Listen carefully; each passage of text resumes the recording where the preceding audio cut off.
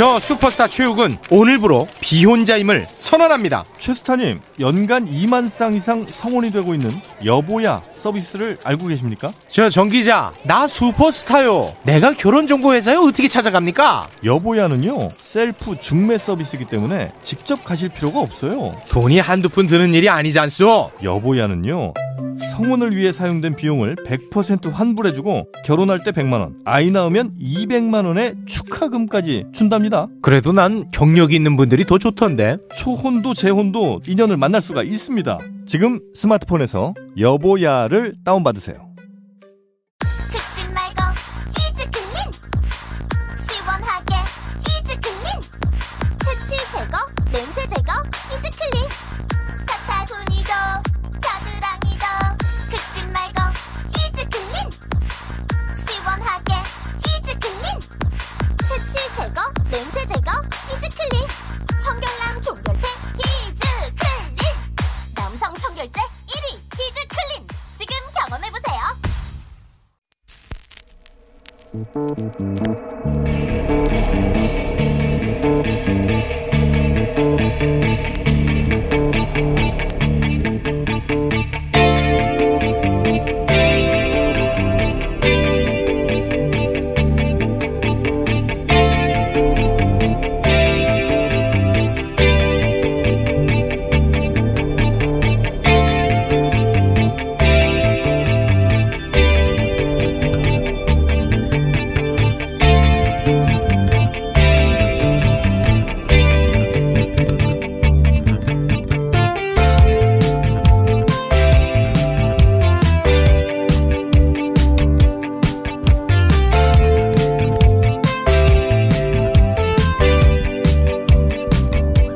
안녕하세요. 김호준입니다.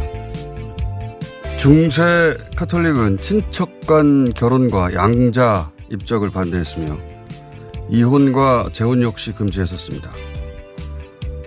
친족의 결혼 금지는 유전학 관점에서 이해해 볼 수 있고 이혼의 반대는 종교적 차원에서 이해할 수 있는데 양자 입적과 재혼 금지는 어떤 이유였을까? 당시 카톨릭 교회가 내세운 표면적인 이유는 가족은 오로지 결혼만으로 구성되어야 한다는 논리였습니다. 그런데 영국의 유명 역사 인류학자 잭 구디는 중세 카톨릭이 그런 입장을 세운 진짜 이유는 교회의 경제적 이익 때문이라고 분석을 했습니다. 자식이 없는 부부가 이혼도 입양도 할 수 없고 배우자가 사망할 시 재혼도 할 수 없는 경우에 상속자가 없어져서 그 재산은 교회에 귀속되기 때문이라는 거죠. 실제 당시 교회는 양자 입적을 반대하며 이렇게 논리를 폈습니다. 현세의 상속권에 지나치게 매달려서 영혼을 구원하는 문제를 소홀히 하게 된다. 그러니까 죽을 때 현세의 재물은 잊으라는 거죠. 그 문제는 교회가 알아서 할 테니까. 욕망은 그렇게 가면을 쓰는 경우가 많습니다. 들키면 욕먹으니까. 박주민 의원이 발의한 주택임대차 보호법은 임대료를 잘 내고 아무 분쟁 없어도 집주인이 임대차 계약을 종료시킬 때 임차인의 권리를 보호하자는 내용이나 여러 가지 공격을 받습니다. 예를 들면 토지 공개념으로 가는 수순이라는 거죠. 한마디로 빨갱이 사상이라는 겁니다. 실제로는 임대료를 집주인이 마음대로 높여받고 싶은데 그게 안 될 것 같으니까 반대하는 건데, 화를 내는 건데, 그게 돈의 문제인데 이념에 가면을 씌우는 거죠. 가면 너머를 보자. 김호준 생각이었습니다.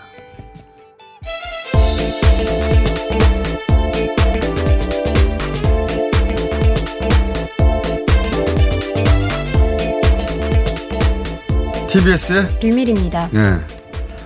그때는 그랬다고 해요. 네. 양자 입적 반대, 재혼도 반대. 그렇게 해서 상속자가 없으면 재산을 교회가 가져갈 수 있었기 때문에 상속자 없는 조건을 만들려고 했던 것이다. 이런 해석인데 그런데 이제 그런 돈 문제를 구원의 문제로 가면을 씌워버린 거죠. 예. 박주민 의원이 발의한 주택임대차보호법은 이 법안은 뭐 법사위에서 따져볼 텐데 제가 주목하는 건 그 반대 명분이 토지 공개념 같은 거예요. 이게 소위 빨갱이 사상이라는 거거든요. 근데 실제로 뒤에 있는 욕망은 집주인의 임대료 욕망입니다. 그래서 그게 싫은 건데 그걸 돈 문제라고 하지 않고 이념 문제라고 가면을 씌우는 거예요. 원래 자본도 많고 더 많이 배우고 더 영향력 있는 이들이 자기 욕망에다 가면을 씌우는데 그걸 덜 가진 사람들이 받아들입니다. 그래서 자기는 집도 없으면서 평생 세입자였으면서 같이 반대하는 거예요. 예, 집주인의 가면을 그냥 써버리는 거죠. 자기한테는 실제로 불리한데. 이걸 이제 언론이 지적해 줘야 되는데 언론의 역할 중에 하나인데 그걸 잘 안 합니다. 오히려 집주인을 위해서 그 가면을 같이 써버리는 경우가 많거든요. 그래서 가면 너머를 보자. 왜 이야기를 하냐면 앞으로 21대가 본격 시작되면 여러 가지 법안이 나올 겁니다. 근데 법안들이 대부분 어떤 가면을 쓰고 있어요. 실제로 법안도. 예, 그걸 반대하는 사람도.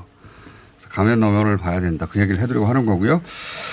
오늘 뉴스가 많습니다. 예, 일단 코로나 짧게 얘기하고. 네. 전 세계 어제 하루만 확진된 사람이 12만 명이 넘습니다. 더 늘어났어요. 네. 지난주 9만 10만이었는데 이번 주 들어서 계속해서 10만이 넘고 있는 상황이고요. 특히나 이제 브라질이 미국을 넘어서서 2만 명 가까이 이제 나오던 미국 확진자, 일일 확진자를 넘어서 브라질은 3만 명이 넘어선 상황입니다. 남미가 이제 계속 주목 할 지역이라고 계속 얘기했는데 남미가 이제 가을이고 곧 겨울이 되거든요. 네. 예. 브라질은 3만 명대가 됐어요. 미국도 줄어들지 않고 있습니다. 네. 예. 자, 전 세계적으로는 그래서 보니까 뉴질랜드에서도 사실상 코로나 마지막 환자가 퇴원하면서 네. 끝났다고 했는데 2명이 다시 발생했다고 해요. 예. 코로나 종식은 굉장히 어려운 일인 것 같습니다. 자, 국내 상황 짧게 짚어보자면. 네. 지역에서 이제 전체 34명 중에 지역 환자가 21명인데, 뭐, 리치웨이 3명, 쿠팡 3명, 탁구장 2명, 뭐, 이렇게 해서 계속해서 소규모 감염이 일어나고 있습니다.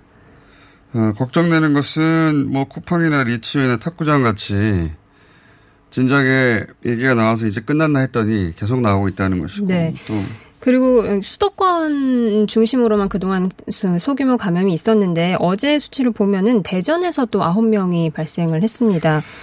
자, 그렇게 지역 확산이 계속 소규모로 있다는 거고요. 네. 다행인 점은 그나마 총 숫자는 40명 넘어서 50명 가까이 가다가 20명 정도로 국내는 줄긴 했으나 네. N차 감염은 계속 이어지고 있다. 네, 조금 더 주목할 점은 이 대전에서 발생한 사건을 보면 케이스 같은 것을 보면 이 목사 부부라든지 뭐 신천지 명단에 있던 분이 확진 판정을 받았다든지 뭐 다단계 판매 종사자분이 포함되기도 했습니다. 계속해서 걱정하던 그런 소규모 소위 클러스터에서 확실히 계속 이어지고 있다. 네. 예. 자, 그런 상황이고요. 계속 이어지고 있는 상황입니다. 이제 국내 네, 뉴스로 어제 넘어가서. 북한이 개성 있는 남북 공동 연락사무소를 폭파했습니다. 2018년 9월 남북 정상간 합의에 따라 문을 열었는데 일방적으로 통신을 차단한 데 이어서 이제 폭파까지 됐습니다. 이 문제는 저희가 잠시 후에 정세현 부의장과 함께 자세히 좀 다뤄보겠는데, 북한이 이미 예고를 하는 것이긴 합니다. 연락사무소가 사라질 거라고. 한편으로 특이한 일이기도 합니다. 왜냐하면 다 예고를 하고 하는 거니까.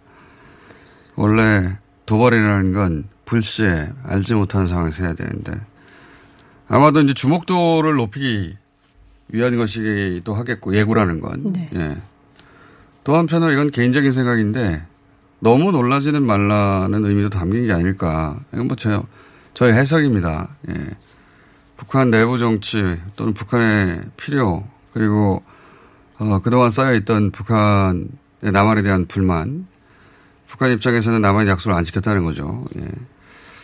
그 행동이면서도 이게 최종적인 파국을 원치 않는 건 아닐까. 다 예고하고 한다는 게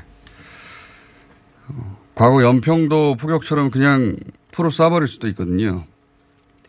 물론 남북 연락사무소 폭파하는 게 이게 심각한 메시지이기도 한데 동시에 헤어지겠다고 선언하고 뒤돌아서는데 뒤에서 붙잡히는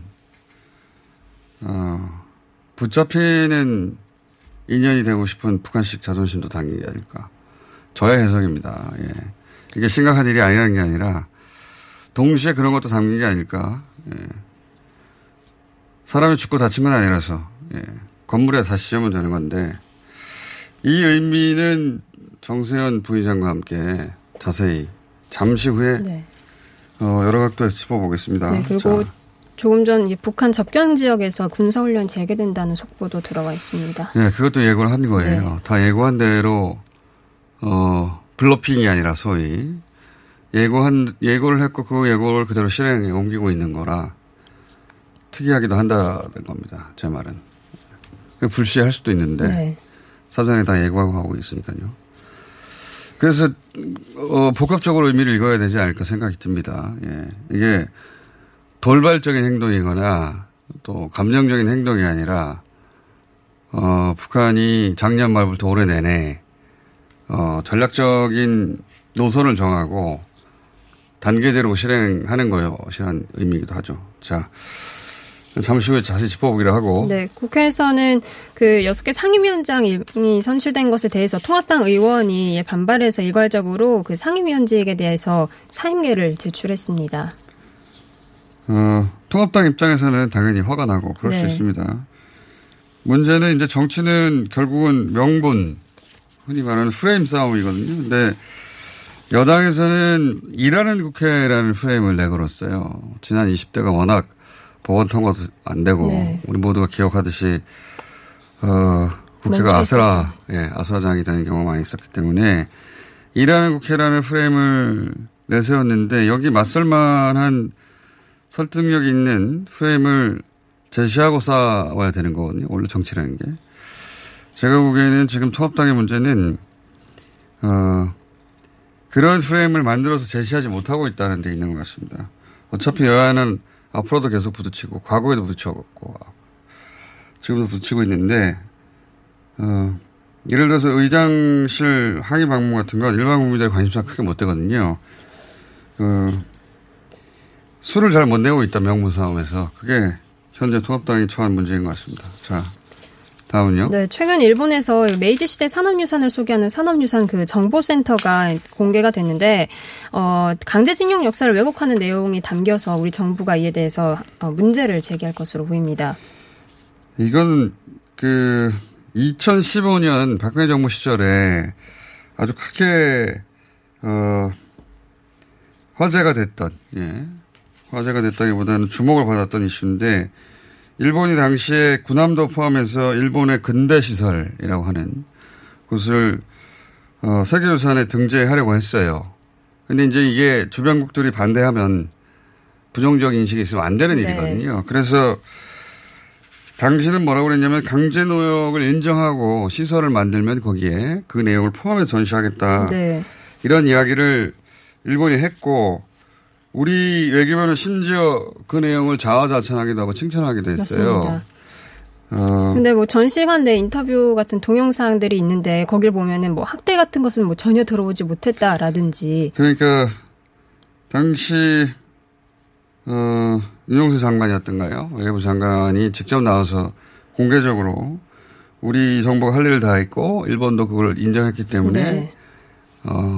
본인들의 공적 내지는 일본도 잘 따라주고 있다는 식으로 발표를 했으나 이용당했거나 그때 혹은 뭐랄까요 방조했거나 어느 쪽이든 당시 외교부의 책임을 물어야 될 사안이기도 하고 물론 근본적으로는 일본이 거짓말을 한 거죠. 잘못을 했죠. 네. 이 사안이 왜 우리 박수를 받으면서 진행됐는지는 되짚어서 따져야 될 내용이라고 봅니다. 그때 하겠다고 해놓고 쏙 다 빼버렸거든요. 네. 이제 어떻게 합니까? 이미 등재됐는데. 일본이 우리를 속이는 것이기도 하고 우리가 그때 그럼 속아준 거냐 아니면 진짜로 속아버린 거냐 되짚어볼 내용이라고 봅니다. 자, 하나 정도 더 하면 시간이 다 되겠네요. 네, 중국과 인도의 그 군 병력이 국경 지역, 그 라다크 지역에서 충돌해서 20명 이상 사망했습니다. 20명은 일단 인도 쪽에서 사망했다고 발표한 내용이고 중국 쪽 사망자는 아직 확실하게는 집계가 되진 않았습니다. 숫자를 발표 안 했는데 중국 쪽도 사상자가 있다고 했어요. 네. 예, 인도 쪽에서는 그게 중국이 더 많다라는 식으로 발표했는데 그건 모르겠고 그건 중국 당국만 알겠죠. 네. 양쪽 모두 사상자가 발생한 것 같고 이 뉴스가 이제 중요한 이유는 원래 중국과 인도는 국경이 엄청나게 넓어요. 몇천 킬로, 3천 킬로 이상인 걸로 알고 있습니다. 그리고 한 서너 군데에서 지속적으로 이런 분쟁이 있었고 이 지역도 60년대에는 전쟁도 했었던 걸로 알아요. 몇 년도인지 기억은 안 나는데 그 이후로 이제 국경선이 그 전쟁을 확실히 그어졌으면 모르겠는데 국경선이 확실히 안 그어졌어요. 그래서 그 지역은 대체로 실효적으로 인도가 점유하나 그중에 한 3분의 1 정도는 또 중국군이 걸쳐 있고 뭐 이런 지역인 걸로 알고 있거든요. 그게 호수가 근처에 판공 호수였던가요? 호수가 인근에 있는 지역을 그렇게 나누고 서로 대치하고 있는데 허벌판 히말라야 분지 뭐 이런 지역입니다. 근데 그동안은 그렇게 서로 분쟁은 있어도 총을 쏘지 않았는데 이번에도 총을 쏘진 않았어요. 근데 파이프와 돌로 서로 패싸움을 했다고 하니까 엄청난 격렬한 싸움이 있었던 거죠. 총은 발사 안 됐지만. 근데 이게 국제정세에 영향을 줄 수도 있다고 생각하는 게 지금 미중 갈등과 무관하지 않을 수도 있다. 인도는 미국과 전선을 짜서 중국을 압박하려고 하는 건데 지금 수십 년 만에 사람이 사망한 거거든요. 네, 누가 먼저 이 싸움을 일으켰는지에 따라 의도가 있는 것이라고 할 수도 있다. 사람이 총 없이 싸워서 양쪽이 비슷하게 사망했다면 40명 이상이 사망하는 것은 엄청난 일이거든요. 단순한 일은 아닌 것 같다. 자, 이건 저희가 전문가 모시고 따로 한번 다뤄보기로 하겠습니다. 여기까지 하겠습니다. TBS의 류밀희였습니다. 아빠, 올해가 지구의 날 50주년이래. 서울시에서 지구를 살리는 습관을 가져보라는데? 지구를 살리는 습관? 쓰레기 안 버리고 비닐봉투 덜 쓰기 같은 건가? 맞아. 또 반바지 입고 넥타이 안 매기, 일주일에 한 번 채식하기, 배달음식 시킬 때 일회용품 받지 않기, 텀블러 사용하기, 엘리베이터 대신 계단 이용하기. 할 수 있는 게 많구나. 아빠는 뭐 할 거야? 난 엘리베이터 대신 계단으로 걸어볼래. 그럼 아빤 회사에 반바지 입고 가봐야겠다. 지구를 살리기 위한 생활 속의 작은 습관, 함께 동참해주세요. 이 캠페인은 서울특별시 녹색서울시민위원회와 TBS가 함께합니다. 팟캐스트 청취자가 어머 키워주신 대장사랑. 벌써 출시된 지 5년이래요. 우리 몸을 위해서 대장도 사랑해야 하지만 유산균을 사랑하고 풀 땐 유산균 사랑, 효소를 사랑하고 풀 땐 효소 사랑, 다이어트를 사랑할 땐 줄리어트. 유산균 사랑, 효소 사랑, 줄리어트. 많이 많이 사랑해주세요. 듀이어트 챌린지 6기를 모집하고 있습니다. 검색창에 듀이어트. 오빠 아셨어요? 코어업이 면역력에도 좋은 거. 세상에, 그래서 코어업이 또 완판됐구나. 코어업은 정상적인 면역 기능에 필요한 아연, 그리고 페루산 마카에 멀티비타민까지 들어있잖아요. 언니도 알죠? 알지. 하루 900원도 안 되는데 다 챙겨주잖아. 역시 재구매하는 이유가 있어. 면역력과 활력을 한 번에. 완판 기념 통큰 이벤트는 계속됩니다. 검색창에 코어업 검색해주세요. 긁지 말고 뿌리세요 글루타셀. 아직도 무작정 긁고 계신가요? 땀이 나고 민감해지면 신속한 피부 진정이 필요합니다. 이럴 때 긁지 말고 글루타셀을 뿌려보세요. 인터넷 검색창에서 리얼한 후기를 확인하시고 특허받은 글루타셀 스프레이를 만나보세요. 전국에 있는 글루타셀 취급 약국에서 구매하실 수 있습니다. 긁지 말고 뿌리세요 글루타셀.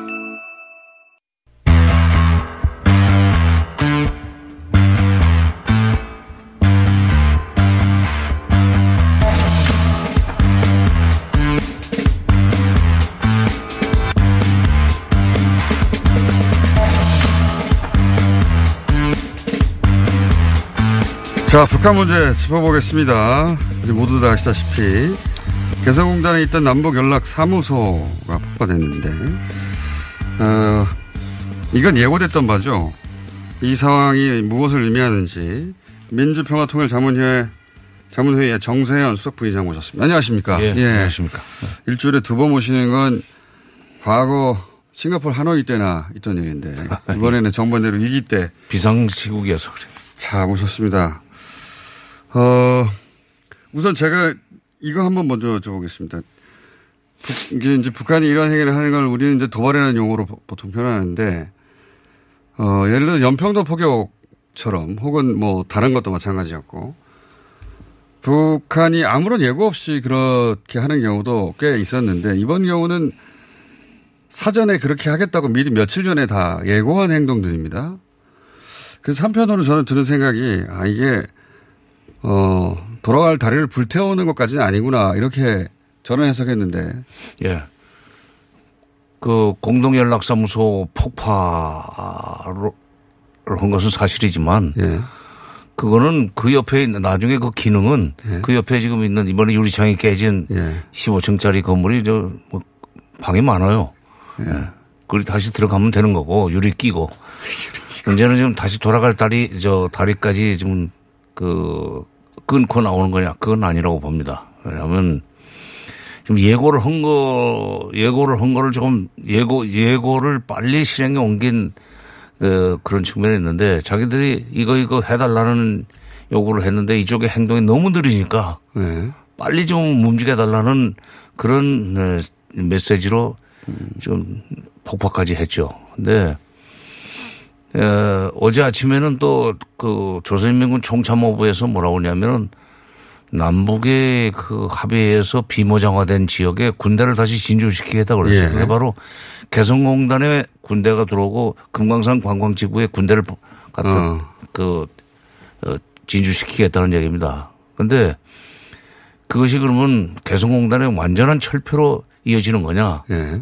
저는 그건 쉽지 않은 일이라고 생각합니다. 저는 처음에 이제 개성공단 지역에서 경기가 난다고 해서 개성공단을 만약에 정말로 철폐할 거면 개성공단 공장들을 폭파할 텐데 그래서 공장을 폭파했다면 이건 정말 그런 일일지 모르겠다고 생각했으나 공장은 뭐 무사하는 것으로. 공장까지 그렇게 폭발을 하고 그런 식으로 하면은 북한이 앞으로 경제적으로 잘 살기 위해서 어차피 국제사회하고 협력을 해야 되는데 그럴 수 있는 그 가능성을 스스로 끊어버리니까 그런 일은 않을 거예요. 공장은 두고 연락사무소를 폭파하되 군이 들어온다는 건 어디로 들어온다는 겁니까? 개성공단에 군이 개성공단이 원래 지금 개성공단에 2천만 평을 내놨는데 거기에 2개 사단, 1개 포병자단이 2만 5천 명이 있던 그렇죠. 자리입니다. 원래 군대가 있었죠. 네, 군대가 있었고 거기에 장사정포, 방사포가 남쪽을 향해서 전진 배치되어 있던 지역을 지금 공단으로 만들었죠. 그러니까 경제 협력을 통해서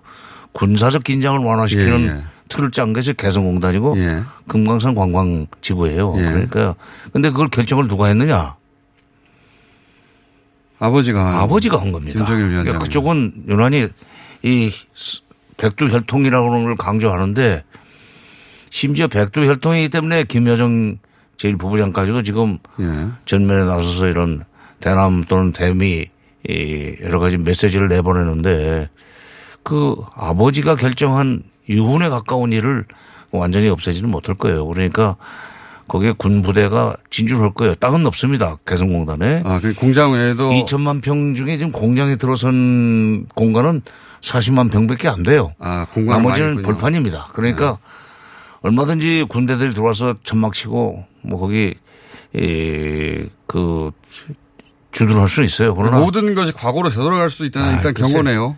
일단은 과거로 돌아갈 수도 있다. 남쪽 학에 따라서는 그런 메시지죠. 그러니까 여기를 다시 군사지역으로 만들 것이냐, 그 개성공단을 또는 금강산 관광지구를 다시 군사지역으로 만들 것이냐, 아니면 관광지구 그다음에 또 공단 이런 식으로 해서 경제 협력과 긴장 완화가 다시 이렇게 선순환할 수 있는 그런 판을 짤 것이냐는 것은 남쪽이 빨리 결정해달라는 거예요. 그런데 다만 북한의 여러 가지 대남 메시지가 너무 다급하다 보니까 너무 다급한 나머지 메시지가 좀 울부짖으면서 막 그냥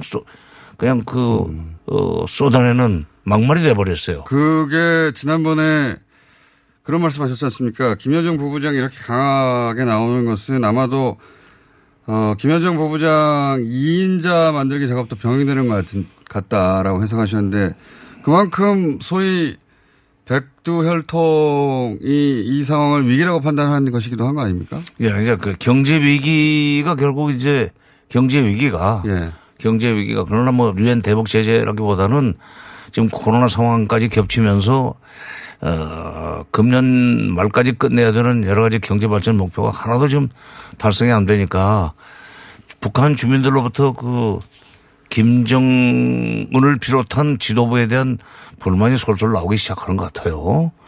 이거를 단속하기 위해서 지금 대내 결속을 다질 필요가 있고 그러기 위해서는 남쪽을 상대로 해서 이런 그 적대적인 행동을 하면서 내부 결속을 다지는 건데 이게 어떻게 보면은 김정은 위원장의 리더십이 조금은 북한 주민들 사이에서 흔들리는 기미가 있기 때문에 김 위원장이 직접 나서서 다녔고 그다음에 김정은 위원장이 직접 나서지 않는 것은 그래도 문재인 대통령과의 과거의 관계 이것을 다시 복원할 수 있는 여지는 좀 살려놓는 겁니다. 그러니까 김여정 위원장 부부장이 일종의 악역을 좀 하고 있는 거죠. 악역을. 그러니까 워낙 또 부드러운 역할을 맡았었기 때문에 그 효과도 더 극대화될 거라고 생각을 했을 것도 같고.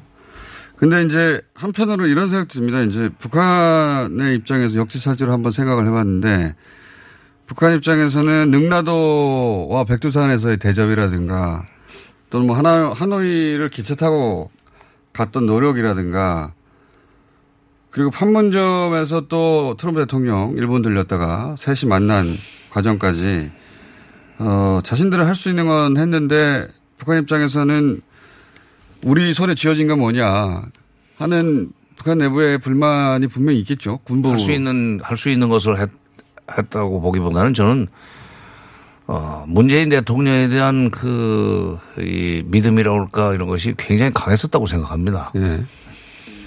그러니까 9.19 9월 19일 날 능라도 경기장에서 15만 북한 시민들 앞에서 연설을 마음대로 할 수 있게 한 거. 그거는 문 대통령에 대한 신뢰가 없으면 할 수가 없는 거예요. 그러니까 4월 27일 날 한 약속과 9.19 평양선에서 그 합의한 것들이 다 이행되리라는 기대가 있었기 때문에 대접으로 그렇게 한 거예요. 또 하노이 노딜 이후에 북한의 대남 자세가 조금 험악해졌다고 다들 평을 하는데 저는 뭐 그런 측면보다는 6월 30일 날 트럼프 대통령을 만날 수 있게 해준 것은 판문점에서 문재인 대통령이고 그런 그 기회를 만들어 가지고 내려올 때 내려왔다는 것은 그날까지도 문재인 대통령에 대해서 기회를 가지고 있었다는 얘기입니다. 그런 문 대통령의 그 여러 가지 대북 메시지 또는 행동을 참모들이 행동으로 옮겨줘야 되는데 남쪽의 참모들이 행동으로 옮겨줘야 되는데 그리고 끝나는 걸 보고 점점 이 사람들은 도대체 그 말을 믿을 수가 없다. 더구나 금년 초에 북한 입장에서는 이제 안 움직이니까 참모들이 안 움직이니까 대통령은 뭘 움직이는데 참모들이 안 움직이니까 이게 도대체 문재인이라는 사람까지도 믿을 수 있느냐 하는 의심이 들기 시작했고 그런데 더구나 이제 금년에 1월 2일 날입니다. 제가 그 자리에 있었는데 신년 할애회 때 문 대통령이 그 인사말에서 금년에는 남북 관계에서도 운신의 폭을 넓혀 나가면서 좀 잘해보겠다 하는 얘기를 했어요. 그 운신의 폭이라는 얘기는 작년 한 해 동안 미국이 여러 가지 이유로 감미 워킹그룹에서 남북 협력 사업을 제동 걸었다는 그 얘기를 지금 뒤집어서 온 겁니다. 그 대통령이 그 정도 얘기하면은 참모들이 운신의 폭을 넓히기 위해서 미국으로 갈 줄 알았을 거예요. 보다 적극적으로. 그렇지. 미국으로 가서 미국에 건너가서 외무부 장관이 가고 통일부 장관이 가고 뭐 안보부 장관도 가고 이런 식으로 연달아서 자기 그 카운터 파트들을 만나가지고 얘기하고 또 정치권을 상대로 해서 얘기하고 다니는 장면을 봤으면은 금년에는 이게 4월 27일 날 9월 19일 날 한 약속을 이행해 주겠구나 하는 기대를 가졌을 텐데 전혀 움직이지 않았단 말이에요. 물론 코로나 상황이었기 때문에 쉽지는 않았지만 그러나 코로나 상황에도 불구하고 사람은 움직일 수 있는데 그걸 안 해주는 거를 섭섭하게 생각하기 시작했을 거예요. 더구나 1월 16일인데 16일 날 여기 주한 미국 대사가 뭐 남북 협력 사업을 적극적으로 추진해 나가겠다라는 식의 대통령의 그 기자회견에 대해서 토를 하지 않았어요. 한미 워킹그룹에서 그걸 협의해야 될 문제다. 예. 그러니까 이제 통일부가 그거는 주권 침해다. 청와대도 그건 부적절한 발언이다라고 반응을 보였을 때도 기대를 걸었을 거예요. 아, 금년에는 미국이 사사건건 간섭하는 걸 좀 물리치고 앞으로 나오겠구나라고 생각했는데 2월 달에 움직임이 없었단 말이에요. 네. 그러니까 내부의 어려움과 또 실망감과 그리고 불신 여러 가지 합쳐져서 이런 행동이 나왔다. 그게 이제 예. 그래도 이제나 저제나고 기다리는데 대통령이 이렇게까지 얘기를 해도 움직이지 않는다. 더구나 5월 10일 날 대통령이 5월 10일이 아니고 6월 15일 날 수보회의에서 이 여건이 좋아지기를 기다릴 시간이 없다 지금. 그럼 여건이라는 건 미국이 남북 협력 사업을 적극적으로 이렇게 후원하거나 허용하는 그런 여건은 스스로 저절로 만들어지지 않는다. 우리가 만들어야 되겠다 하는 그런 메시지인데 그 정도 얘기했으면 참모들이 그야말로 움직였어야 됩니다. 그런데 뭐라고 발언을 하든지 대통령이 이 정도 말씀하셨기 때문에 내가 며칠 안에 미국을 좀 가야 되겠다라든지 근데 전혀 그게 없으니까 그 이튿날 보란 듯이 공동연락사무소를 갖다 폭파시키면서 자 그거는 뭐냐면 지금까지 대통령이 한 여러 가지 좋은 얘기들을 참모들이 좀 행동으로 옮겨주면은 4.27 9.19가 이행이 될 수 있는데 빨리 좀 움직여달라는 그런 일종의 울부짖음이에요. 그러니까 이미 약속한 바들이 다 있는데 그게 오래됐죠 이미 오래됐습니다. 1년 이상씩 지났는데 그 약속 이행을 해달라는 거죠 말하면. 그렇죠. 그러니까 예. 기다리는 건 이미 충분히 했다. 예. 아니 대통령이 그 정도 얘기하면은 참모들이 움직일 줄 알았을 거예요 아마.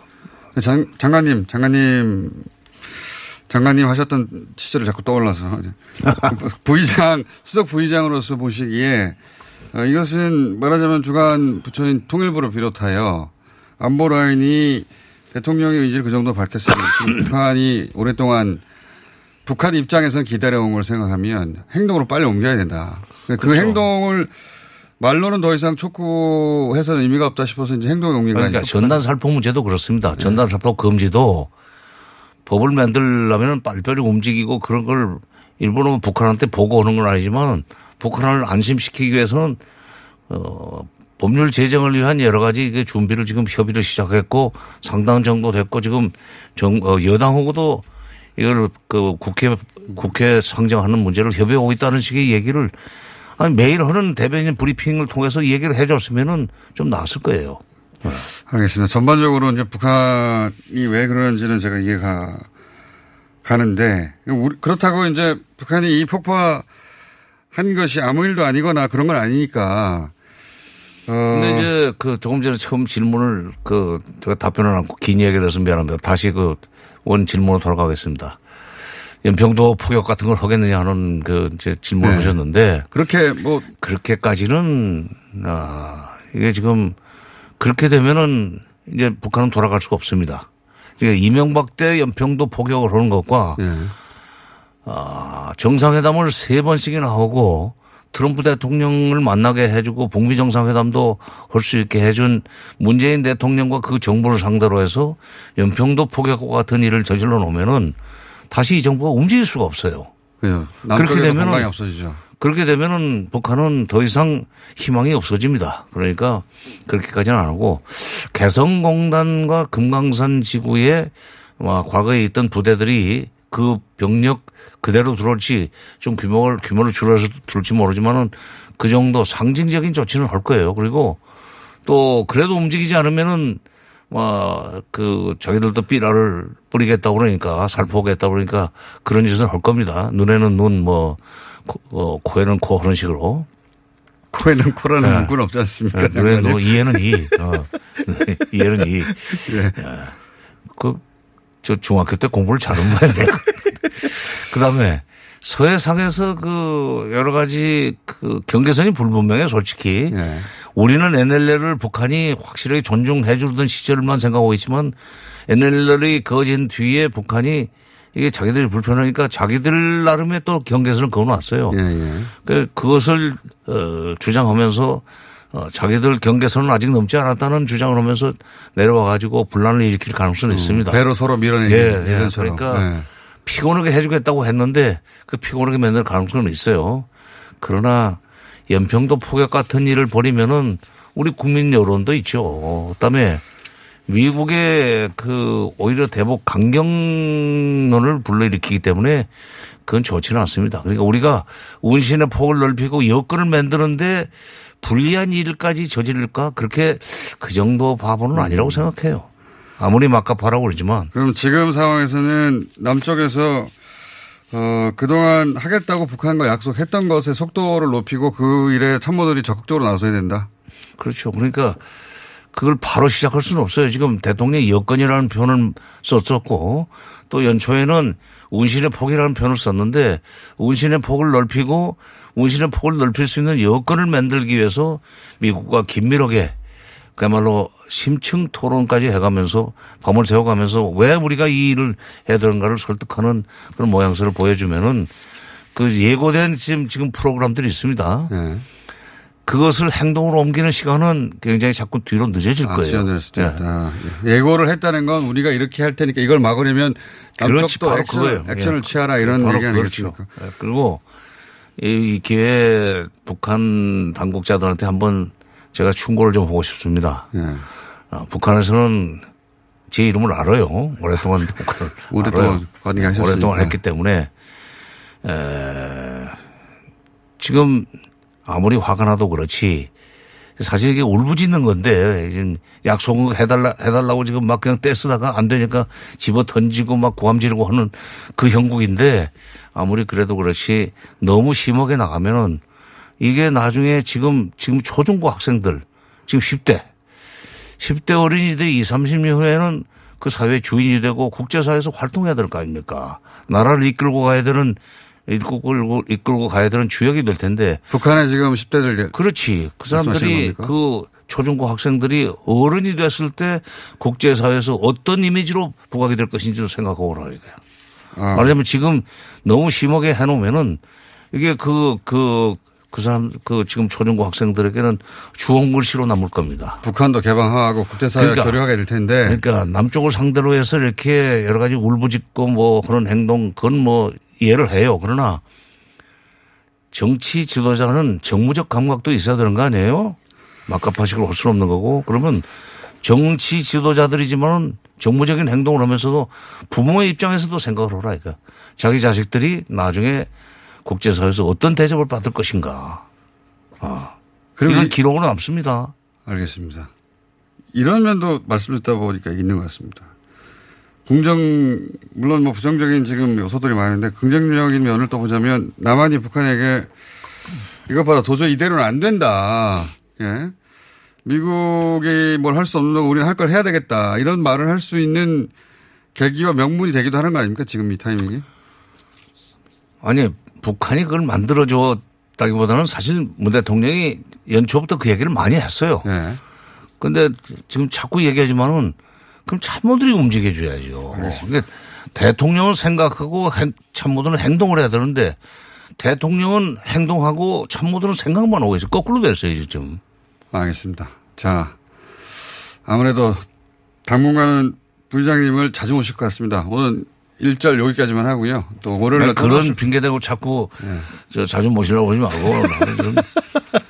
자, 해외도 못 가시잖아요. 저 월요일에 또 모실 것 같은데. 지금까지 민주평화통일자문회의의 정세현 수석부의장이었습니다. 감사합니다. 예, 감사합니다.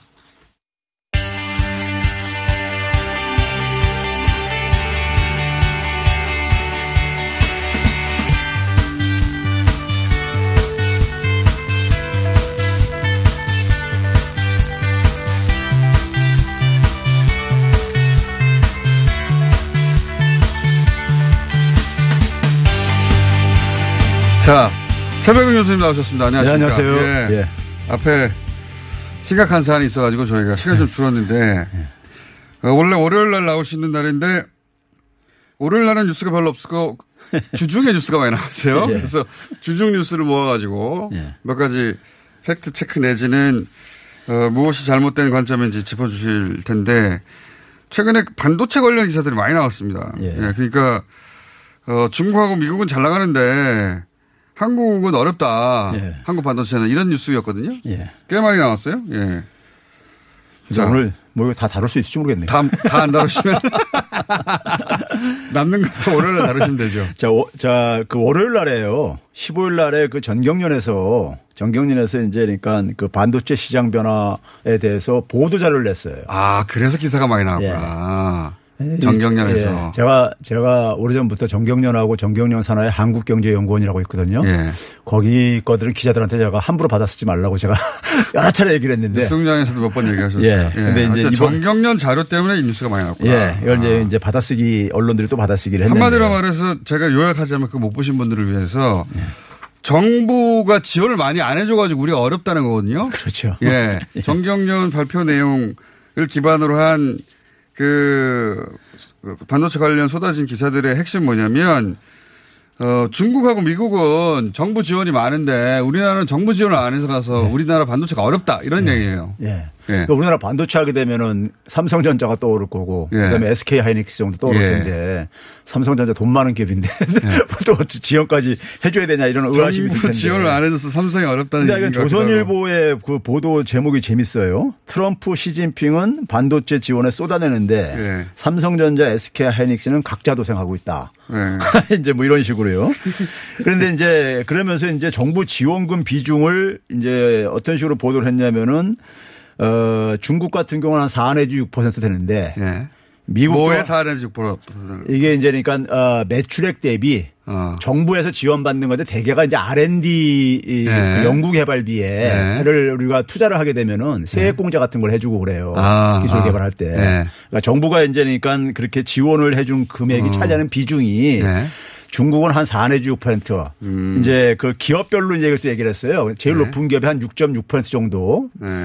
중국에 이제 그러니까는 그 대표적인 그 반도체 기업이 STMC라고 있는데 그 기업이 이제 한 6.6%되고요. 그러니까 세제 혜택 달라는 거네요. 한마디로. 그렇죠. 미국도 한 2 내지 3% 되는데 삼성전자는 그러니까 0%대다. 0.8%다, 0.8%다 이렇게 했어요. 미만이다. 예. 근데 이제 문제는 뭐냐면요. 이 지원액을 보게 되면요. 지원액을 보게 되면 삼성전자가 압도적으로 많아요. 81억 달러. 그러니까 삼성전자의 매출 규모가 크다 보니까 그렇죠. 퍼센티지가 분모가 크다 보니까 퍼센트가 낮아진 거지 절대 액수로 비교하면 우리가 많다. 네. 중국이 가장 높다는데 중국 같은 경우는 9분의 1 정도 되면 8억 달러. 아니, 9억 달러 정도. 9억 달러. 그러니까 81억 달러하고 9억 달러를 놓고서는 이제 그러니까는, 중국은 많이 전해주는데 우리는 나하고 얘기하면은. 정말 숫자 장난이네, 숫자 장난. 실제. 그러니까 중국은 그런 세제 혜택이 규모가 한 9억 달러고 삼성전자는 세제 혜택을 따져보면 81억 달러인데 우리가 9배가 많은데 근데 중국보다 훨씬 적은 것처럼 야, 머리 좋네요. 액수로 말하면은 너무 우리가 많이 하는 것처럼 보일까봐 이것도 더 많이 받으려고 퍼센티지로 변환한 다음에 우리가 지금 나라에서 삼성전자를 지원을 안 해줘가지고 한국 기업이 어렵다고. 야, 세제 혜택 더 많이 줘야 되는 애가 아닙니까? 세금 더 많이 깎아줘. 이 기사잖아요. 야, 이 기사를 이렇게 틀었군요. 또 하나는 그래가지고 결국 이제 시장 점유율이 우리나라 이제 줄어들고 있다 이거예요. 그러니까 쉽게 얘기하면요. 줄어들고 있는데 이것도 이제 보게 되면은 제목을 이렇게 달았어요. 정경련에서 이제 다른 걸 조선일보도 그대로 베꼈었는데 미국이 이제 전 세계 시장 점유율이 한 47% 돼요. 2019년 기준으로요. 그리고 이제 그래서 미국은 이제 시장 점유율 1등이라는 수치를 딱 이제 부각시켰고 그다음에 이제 중국은 지난 10년간 2배 이상 성장했다. 시장 점유율 이렇게 했어요. 비교가 서로 다르잖아요. 네, 다르죠. 그런데 여기에 이제 또 이제 문제가 있는 게 뭐냐면은 지난 10년간 만약에 비교를 하고 싶으면은 뭐 이건 어떤 기준 연도를 비교하고 싶으면은 2010년도에 미국 같은 경우 48% 차지했었어요. 일본. 미국은 더 줄었네요. 그러니까 오히려 10년 전에. 그러니까 비교를 하려면 똑같은 기준으로 둘 다 10년간 비교하던가. 그러니까 미국은 한 45에서 한 50% 차지하는 나라예요, 원래가요. 원래. 예, 예를 들면 거기에 이제 우리나라는 메모리 중심이고 미국은 비메모리도 있고 메모리도 있고 그러다 보니까 전 세계 한 절반 정도는 미국이 차지해요. 그런데 이제 그게 10년 전에 비교해 보면 오히려 1%포인트가 줄었는데 지금 현재 이렇게 세계 시장 점유율 제일 높은 걸만 수치를 딱 부각시킨 거예요. 미국은 그래서 이렇게 지원을 해줘, 트럼프가 지원을 해줘가지고 세계 1등하고 있다. 이런 예전부터 1등이었는데 최근에 지원을 해서 1등인 것처럼. 예. 그 다음에 이제 중국 같은 경우는 반도체 산업이 육성한 지 얼마 안 돼요. 그 10년 전에는 거의 없었었어요. 없다가 이제 그러니까 지금 이제 최근에 이제 그러니까 어쨌든 간에 중국 국내 시장 규모만 해도 크잖아요. 내수시장이 크니까. 예. 근데도 불구하고 한 5%뿐이 지금 안 돼요. 중국은요. 근데 그래 숫자가 너무 적으니까 2배. 그렇죠. 이게 금세 가죠. 10년간 2배라고 한 거군요. 야. 근데 이제 머리 좋아요. 우리가 절대 수치로 보게 되면은 10년 동안에 우리는 14%에서 지난해 좀 떨어져서도 19%로 한 5%포인트 제일 많이 절대적으로 제일 많이 증가한 나라예요. 네? 그러니까 그렇게 10년 똑같이 비교해보자 그러면 우리는 5% 성장했어. 5%포인트 성장했어요. 일본은 10%포인트가 성장했고. 야, 장난을 이렇게 치면은 교수님처럼 그런 자료가 다 없으면은 그냥 넘어가겠네, 그냥. 자, 근데 이게 이제 OECD 보고서하고 이제 그러니까 반도체 산업협회 자료를 두 개를 이용해서 이렇게 보고서를 만들었는데 정경련에서 기자들이 그거 쉽게 찾아볼 수 있거든요. 찾아서 확인만 하면 되는 건데. 아니 숫자를 제시하니까 믿게 되는 거잖아요, 왠지. 근데 비교를 교묘하게 했네요. 그렇죠. 10년을 비교하려면 똑같이 10년을 비교하고, 그렇죠? 특정 한 해만 비교하려면 특정 한 해만 비교하던가, 아니면 기준이 동일해야 되는데 그 어떤 미국은 세계 1위다. 중국은 최근에 2배가 늘었다. 이렇게 비교를 해가지고. 그러면서 이제 한국경제신문 같은 데서는 우리나라 반도체는 거의 정체돼 있다. 그래서 뭘 비교했냐. 박근혜 정부 때 14년부터 16년까지 17% 차지했어요. 시장 점유율이요. 근데 그때보다 그러니까 지난해 많이 떨어졌어도 2018년도에 24%까지 올라갑니다. 그러다가 2019년도에 이제 19%까지 좀 줄어든 거예요. 줄어든 이유가 뭐냐면 19년도에 메모리 반도체 가격이 급락을 해요. 그리고 이제 반도체가 수출이 이제 많이 떨어졌잖아요, 작년에요. 알겠습니다. 이제 근데 이제 우리는 그나마 그래도 박근혜 정부 때보다 한 2%포인트 올라갔는데 이거 변화가 없다. 뭐 이런 식으로. 알겠습니다. 그러니까 편한 기준을 뽑아가지고 자기 입맛에 맞게 편집한 숫자들인데 그걸 정경련 자료를 언론들이 그대로 받아 써서 받았습니다. 어디가 또 윤세까지 하더라고요. 목적은 그래서 이런 삼성전자 같은데 세금 좀 깎아줘라 더. 이건데 이게 휘황찬란하게 만든 거거든요. 재난지원금만 주지 말고 기업들도 주라고 좀 하는 것 같아요.